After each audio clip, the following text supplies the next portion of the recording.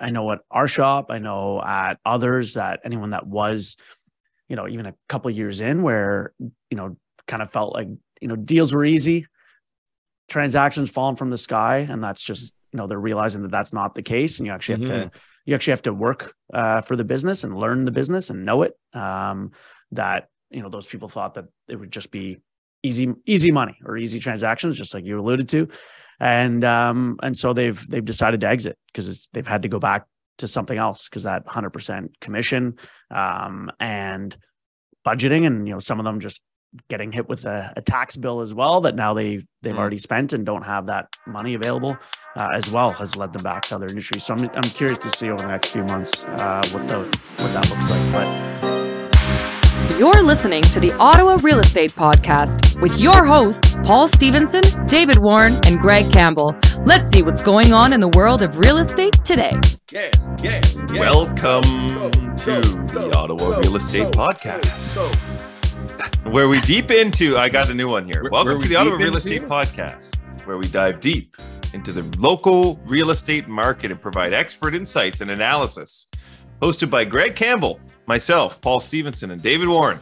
3 experienced real estate professionals with combined knowledge of over 30 years in the industry. In each episode, we will cover a range of topics, including market trends, investment opportunities, industry news, and tips for buyers and sellers. Our goal is to provide our listeners with the information they need to make informed decisions when it comes to buying or selling property in the Ottawa area. That might be the most tame, the most accurate. Yeah, that was pretty good. Doesn't talk about structuring, doesn't talk about Greg having degrees and things he doesn't have degrees in. And Greg's on mute. Oh, God, I'm still... when you have to cough, it's polite to mute yourself when you're recording. Forgot to turn it off. That's fair.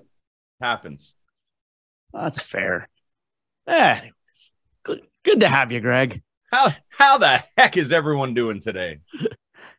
Welcome back. I could be better. I just smashed my French press making my coffee, which is just that's not good. Just a real Monday morning problem, If that was Friday afternoon, I could care less. But when you're waking up, you're getting the engine going for the week, decaffeinated. Wow. Greg's got about as much mic air as I do coffee right now. 0. You're on mute again, didn't I?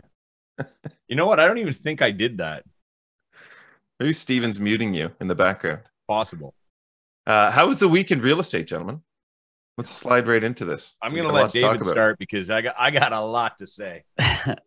No, it was a good week. I was both Paul and I were in Toronto at a mortgage conference last Wednesday. Some good content.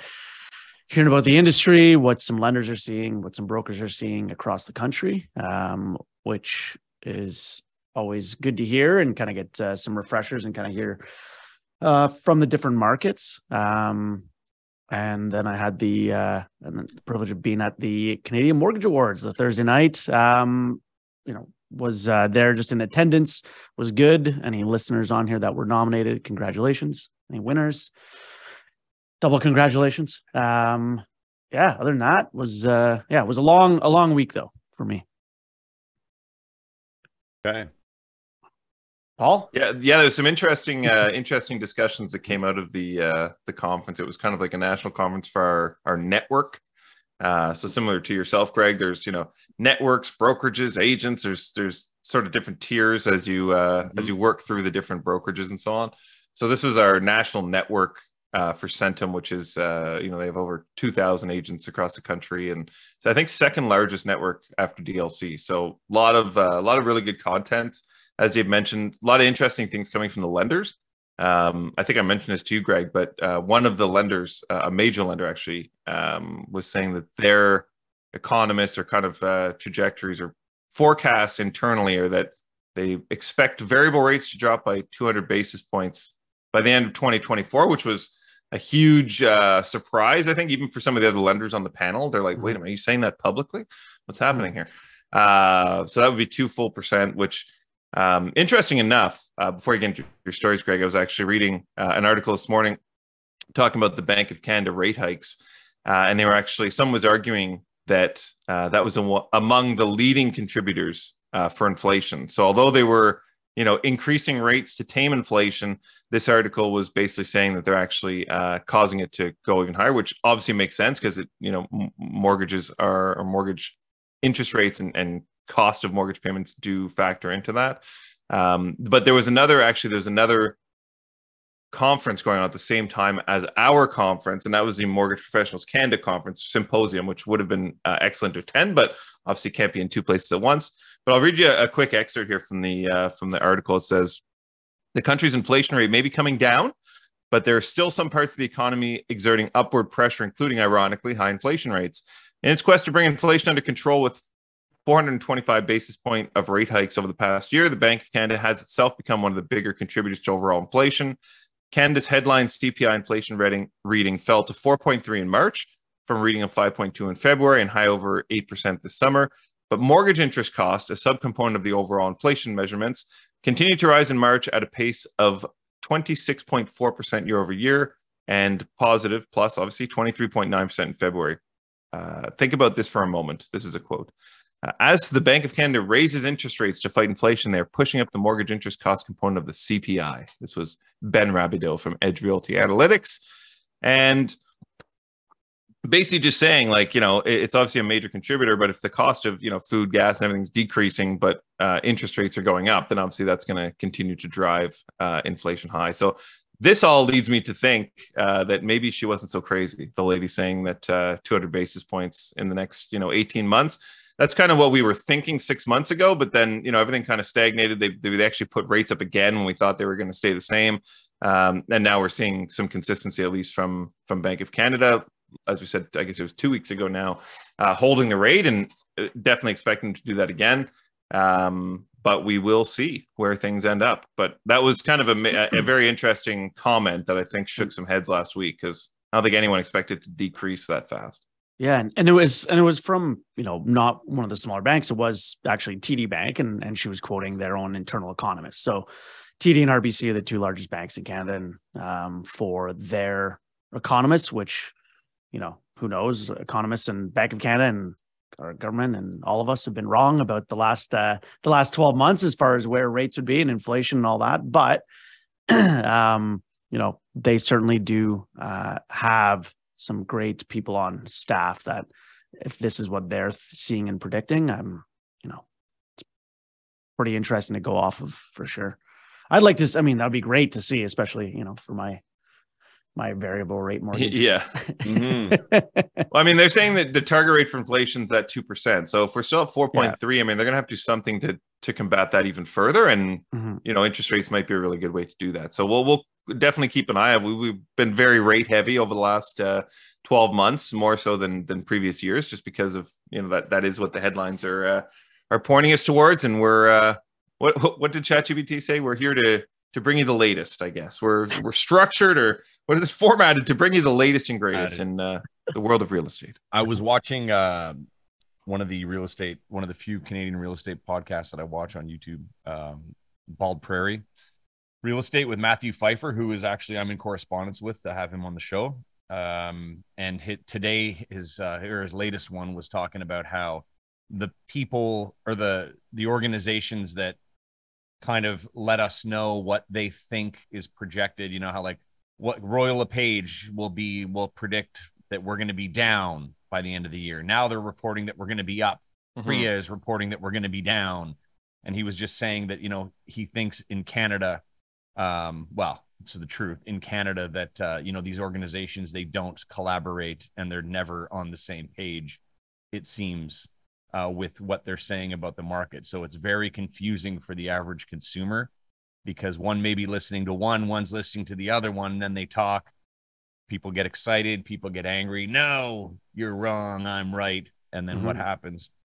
Yeah, everyone's reliable source is different, and everyone's reliable source has different info. So everyone's getting their information from varying sources, and then people are meeting at the water cooler and have totally different ideas of what's happening. That's right. And I think it's frustrating, which is why shows like TOREP are important, I think, to citizens of Canada. Don't listen to them. Listen to us. Yeah. At least we know. Listen, we can see what they're saying and kind of try to make sense of it. Yeah. But yeah, it's a little bit brutal. Gregory, how was your weekend? Well, anything interesting? My week. First of all, I want to give a shout out to all the agents that reached out for the pet clause. I kind of became internet famous for the pet clause, and I think I've sent it to about 10 agents now. And the coolest part is that I didn't really know most of these agents prior to this. And it's nice to see that there's people listening to the show that, you don't know until you know. In terms of a rental, I have someone who's a fan of the show from the UK. Great guy. He wasn't getting the service he wanted from a listing agent for a rental, and so he hollered at me, and this other agent just wasn't getting back to him. He gave him all the information, wasn't getting back, so I kind of came in, submitted the agreement to this agent, who then followed up by saying like, "Oh, I didn't know that he was working with somebody." To which my reply was, well, he wasn't until you and your client just decided not to respond to him and let them know where they were at with the process of finding a rental when you knew that they were on a strict timeline. So that was lesson number one. That guy missed an opportunity. That agent missed an opportunity to, if he couldn't get the rental done with that potential tenant, he should have just helped him find something else, because it's going to lead to a purchase down the road potentially. And referrals. So I was kind of shocked, especially being a newer agent, that they weren't on top of it and trying to gain the trust and respect in the business of this great family who are now under my protection.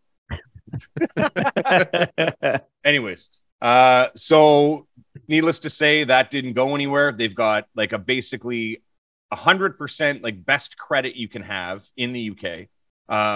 A successful online business for the last 7 years, incredible salaries, 100K plus for both of them in their business. And, not good enough, not a citizen, like no credit, no nothing in Canada. So that was ultimately the deciding factor. So now I have the task of, getting them into the right rental and where they want to be. And no pets. And they have a dog. They do have a dog. They do have a dog, and I've got the pet clause for the dog. I was just thinking of all those realtors. But anyway, so basically what I'm saying is to that agent, thank you for not delivering a high level of service. And now I'm happy to help. In other news, I had some out-of-town buyers this weekend, also from the podcast. Mortgage broker they were working with watches the show, referred them to me. So anyways, fantastic. And they referred them back in January, I guess it was. And that's another good sign, right? Mortgage broker watching the Ottawa Real Estate Podcast, and they're in Windsor. I thought that was cool. Saw 30 single-family detached homes in Orleans in the last week. That's the most that I've seen in 4 days in the last 5 years at one time.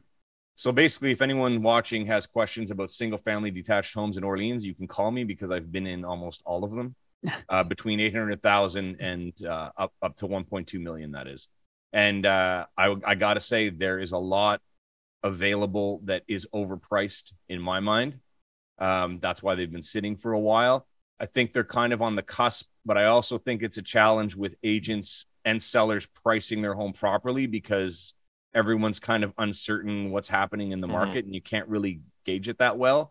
There's also a lot of homes that, although they're clean, they're not really staged or updated to command the amount of money that they're asking. And ironically, we ended up finding a property off market. And that's kind of where we're at right now, which is incredibly nice. And that was really cool, actually, because it was a referral to them through through someone else in the organization. It's a transfer. And after seeing everything, it worked. So that's what's happening now. But yeah, there's a lot out there that people can make into what they want. And on some of those properties, the prices are gonna drop a bit, I think. But as we say before, the nice ones are still selling very quickly. And you said that a bunch of them that you saw were not staged well or clean. No, they were most of them were very clean. They just were dated.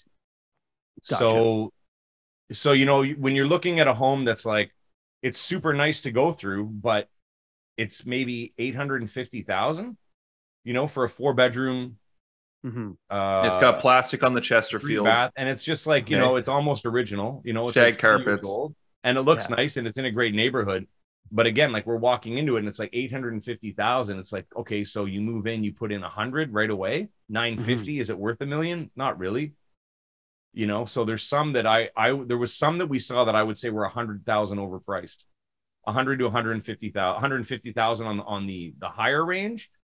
And it's not to say that there isn't value in some of them, because some of the locations and the lots were fantastic, but certain products were just too dated to justify paying that price. And on a bigger home, you're putting in 150 for sure over the next year or two, if not right away, depending on what you want for the neighborhood and for the lot. But is it a $1.3 million home after that? I don't think so. I think it's probably with that update, I think it's probably worth what it's listed at, or maybe just a bit more. Mm-hmm. And I saw that quite a bit. Thank you. Is there most of the product in Orleans? You're saying 850 to 1.2. Are there many above that million mark? And if they are they new builds? Are they like fully renoed? What's that? Mix. It was a mix of both. Like I saw a new build at 1.25, pretty fantastic, but you know, newer development, no rear, no backyard. Like, basically, like, I couldn't believe it for the size of the home and the finishes, and it just didn't fit. And also, what I noticed is that when I'm looking at $1 million plus homes in older neighborhoods, they're more impressive just because the general size of the lots and even the entry, the driveway and everything, it's just a deeper driveway. You can fit more vehicles. It just seems more impressive. It seems like when you're driving up to those older homes at that price point, you're like, okay, yes, I feel like this is worth over $1 million. And when you get to the newer ones, when you drive up, it's kind of like, it's just not, you just don't feel, good finishings. You don't feel that. You get inside the house and you feel like, oh, wow, this is impressive. But when you're driving up to it, you don't feel it. And I thought that was really interesting because I hadn't experienced anything like that in a long time. But that's something I got to say. Like, some of these newer builds that are big floor plan and impressive just because they're new, cater to a different type of, I mean, there's a buyer for everything, obviously, right? But I think that especially with this family in particular, the older, more, the larger lot was more appealing. You know, the big yard, which is something that appeals to me as well. So I guess I was a little bit biased looking at that, but I mean, it was really interesting seeing the comparison of everything. Yeah, yards, it seems like they're not part of the equation anymore. I don't know. Yards just don't sell. I mean, they do on existing homes, but if you, like you said, unless you're buying an estate lot or something like that, I mean, you're getting, even if it's a brand new build, you know, that builder, if they have a, 2,000 square foot or 200,000 square foot area that they're working with to build homes. I mean, they're gonna get as many homes as they can in there, possible. And utilize that space as best they can from a business perspective. So those yards, as you said, Greg, it's a good point. Like, you look at some of the newer homes and you ask yourself, like, how is that $1 million? But then you go inside and you realize everything is pristine and the finishings are all top notch and the floors are beautiful and everything is what you're getting what you pay for, but different aesthetics, different style, different buyer. And to be fair, it's a lifestyle as well, right? Like, for us, we like having a yard. I mean, our yard isn't that big where we are right now, but like, we like having a yard. We like being outside, but we also like being away, So it's kind of like, if you're always away in the summer, if you're always like out vacation, holiday or cottage, whatever, it may not be as important. And I guess there'll always be a buyer for that. But, especially like if you're a family, like, I was sitting in this big house with a small yard, and then right across the way, is this same house kind of on a massive lot, which had $100,000 premium at least, right? But I'm looking at that house. I don't even know what it looks like, but in my mind, I'm thinking like, well, that would make more sense to be listed at 1.25 million because of a lot for me and for the client as well. Yeah, makes sense. Everyone's got their, like you said, there's a house for everyone. Everyone's got different wants and needs, and yeah, I mean, yeah, and I got to tell you, the other thing that I noticed is that there are just some floor plans that should never have been designed. There's just some really like strange things that were where you've got this room that just you didn't need that much space in that room. You could have added it to the kitchen or something. You know, you've got like this smaller kitchen, and then you've got this massive dining room that's separate, and it's like, how much dining are you doing? You know? Greg, did you see my home prior to the renos? Like that was the same thing. So I'm a huge fan of like older homes updated, which is kind of like my HGTV go-to. So found this old bungalow, but walking through it, beautiful, like in really good shape, like you said, Greg, like super clean. You could tell the people really took care of the house, but just extremely dated, you know, green carpets, just not something you would live in. But the house they had added, it was like a Frankenstein house. So they added an addition in the back, and then they had another section where they filled in the breezeway between the house and the garage. So there's all these like random sections of the house, which I liked. However, when you walk in and there's a random greenhouse in the middle of a hallway, or there is a workshop hidden at the back of the garage, or there's all these random little nooks and crannies, not something that it's not a turnkey spot. So like you said, there's always going to be funky things that happen in the house, and every buyer is going to have different aspirations. But I'm sure there was other people that walked through the house and they were just like, yeah, no, we're not doing this. Right? No. And that's the thing. I'll be honest. The property that I just described was fabulous, other than that one space for me personally and for the buyer. And it sold. You know, it sold because it was fantastic in a lot of different ways. But you know, it goes to show you there's a buyer for everything. Like I said before, it's just finding that right person.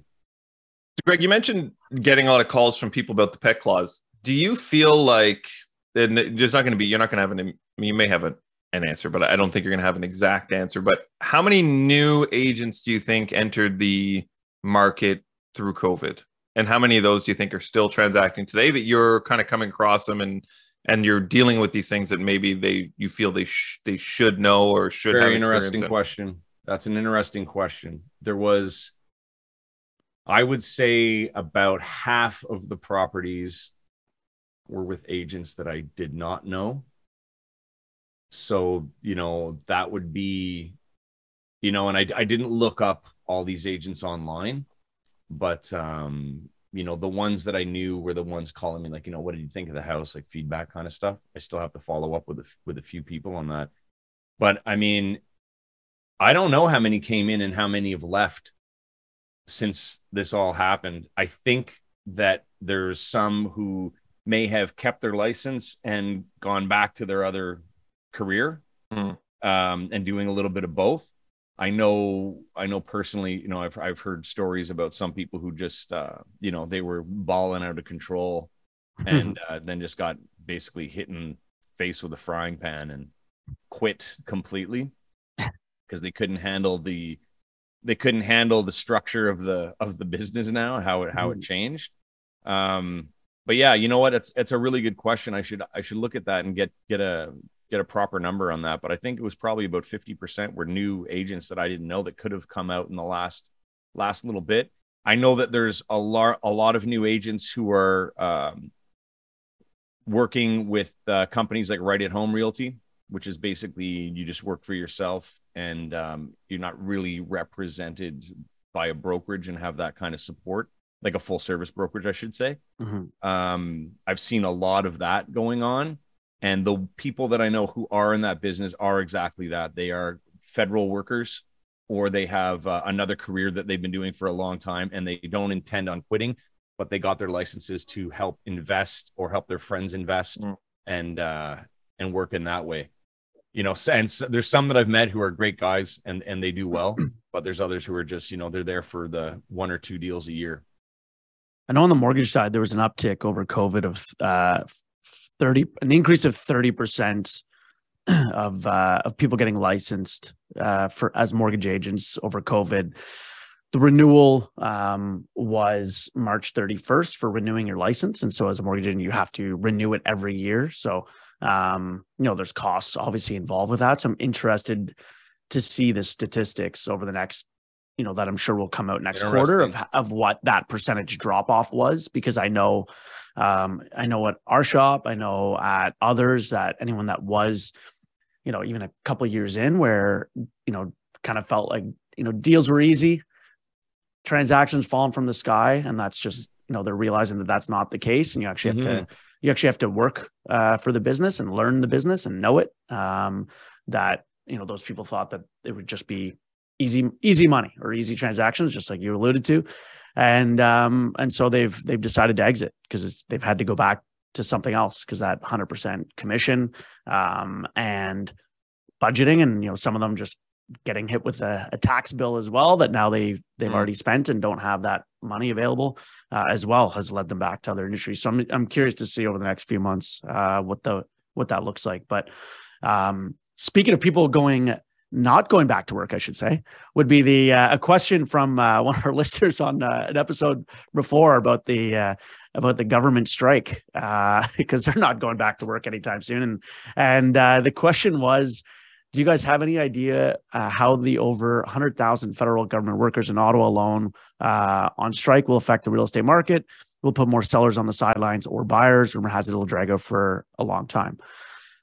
There's a lot of different industries that this strike hits, coming from immigration to passport control to CRA, import export. So there's a huge, and I think it's actually about 150,000 employees. The big thing that it'll impact from a home buying perspective is that CRA is on strike. Self-employed individuals need their taxes done in order to get a mortgage. If somebody is a hourly fluctuating employee, you might have your T4s. That's what you're gonna have to get away with. If you're dealing with a bank that needs an NOA, the likelihood of you getting that anytime soon is unlikely. So especially for self-employed individuals who are filing, typically you need your T1 generals, plus your notice of assessment, plus proof of your taxes paid. That notice of assessment is not coming anytime soon, and taxes are due shortly.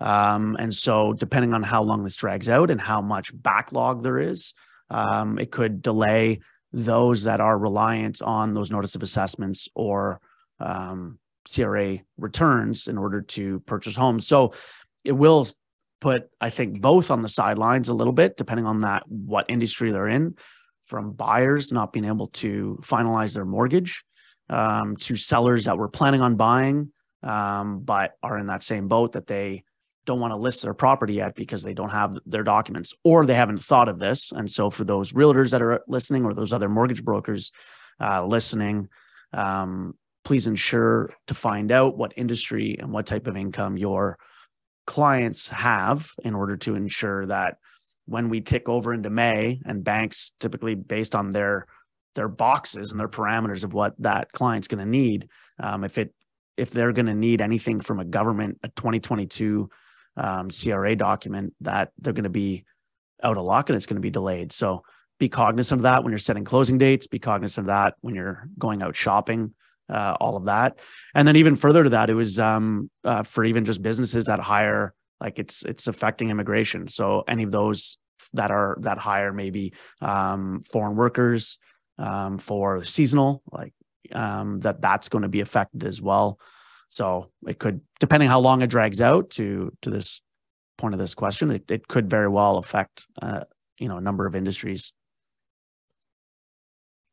Yeah, I would just say too, in discussing with your lenders, as if you're a broker listening, also ask them, like, say, client, or ask your clients what they have, like, oh, they have their 2020 and 2021 in a ways, but don't have their 2022 yet. Or as you said, Dave, just kind of get ahead of that or stay ahead of that, so that both from the client's perspective and the lender's perspective, what what's available and what you can actually provide to them. Because typically we have services too where we'll just authorize the lender to get NOAs directly from the from CRA, or clients fill out a form giving us authorization to pull different things on their behalf, but that obviously won't be possible. So very important to stay ahead of that, David. It's a very good point. Yeah. So, I mean, technically taxes due next Monday, the 1st. So really anyone looking at that, self-employed, looking at, once that tax submission deadline comes and goes, that's when the banks start looking for that previous year's, most recent year's notice of assessment. So 2022's. Right now, because they're not due, technically the banks don't look, they'll rely on your 2020 and 2021. But as we approach and get past that due date that has not been extended, that's where it could throw some things for a loop. And so some people set a closing date of, end of May, assuming they'll have their NOAs or, this or that back. So just for everyone to be aware, because it is going to impact that and backlog things. Yeah. I wonder how long it's going to go on for. It's convenient, the timing, obviously, helping out Canadians. But hey, you got to do what you got to do. So we'll see. I'm sure it probably won't go on as long as people think it will, but you never know in situations like this. Yeah, someone was telling me that they got stopped on the road by a massive picketers. They were driving and they blocked the intersection so that they couldn't get through. It's interesting, which is to be expected. Thing too, eh? There's strike pay. When this started out, I guess you have to picket for 4 hours a day to be eligible for strike pay. Yeah, I think it's $75 a day if you picket. If you don't do anything, you don't get paid. So either way, we'll find out. But agreed to that question. We're obviously a government town, a lot of employment based around that, and yeah, I mean, they aren't getting paid while on strike. So depending on how long it goes for, that's going to eat into people's savings, where they would normally be, getting a paycheck for it, and that doesn't get caught up. So, could it affect home buyers? Yeah, absolutely. And on the seller side too. So we shall see. Good old strikes. Yeah. It seems like there's always one lurking in Ottawa. Teachers, government employees, realtors. I'm going on strike. I don't know. Realtors and mortgage brokers. We're going on strike. Going on strike. He's back. yeah. We're back. Yeah, we're back. Short strike. Mood boost, gentlemen. Let's do it. Everyone picketing probably could use a mood boost. I'm sure they're not enjoying the strike. So hopefully that gets resolved quickly. Everyone's happy, and hopefully these boosts. These mood boosts? These boosts can mood your boost? I have one. I have one, Paul. I sent it to you let's hear it. Instagram last night. I don't know if you want me to start, or you want me to do it at the end here? Are you going to read me the one from Instagram? I don't know if that's ready for the show. No? Well, I'll let you say that one. I'll say the other ones. Yeah, maybe not. Maybe it's not actually. Maybe it is politically. We'll send it. We'll send it to Dave, and then if it's appropriate, we'll say it next week. Okay. Sounds good. It's hilarious, but it is great. Yeah, anyways, just that term maybe. Okay. So before you get into the mood boost, I am gonna, because people will shut it off right after that. So I'm on the board and organize a charity event, Martini Madness, going on May 12th. Early bird tickets are up May 1st. It is dinner stations, live and silent auction, martinis, live band, DJ, live painters, art show, the whole nine. It goes on at Lago at Dow's Lake. Great event. Starts at 6:30 till whenever people leave. Early bird tickets are on sale till May 1st, martinimadness.ca, or obviously up until and even at the door. But it's a great event. Been organizing it for 13 years now. It's in its 15th. I know Paul can attest to it being a fun time. So any of you listening in Ottawa, definitely come on out. Correction, Dave, unlimited martinis. You should say. Oh, I'm trying not to promote the unlimited martinis, but I will. Yes. I'm not on the board, so I can I can promote the unlimited martinis. But it is nice to be back in person. Obviously, the past few years we haven't been, and we've moved it from November to May, so the weather will be nicer and warmer. Yeah, I was going to say, isn't this usually in November? That's cool. Yeah, and it's usually rain and snow and shitty weather. So we moved it to May. We moved it to May in 2020, and then COVID hit, so that was a poor decision. And then we haven't had it since then. So we're back, baby. I think all right. can do that. All right. I'll let you get into it, Paul. All right, here we go. We got 3. We'll go 3 today. Okay, number 1. Why do melons have weddings? Because they cantaloupe. Not allowed. Number 2. When you have a bladder infection, you're in trouble.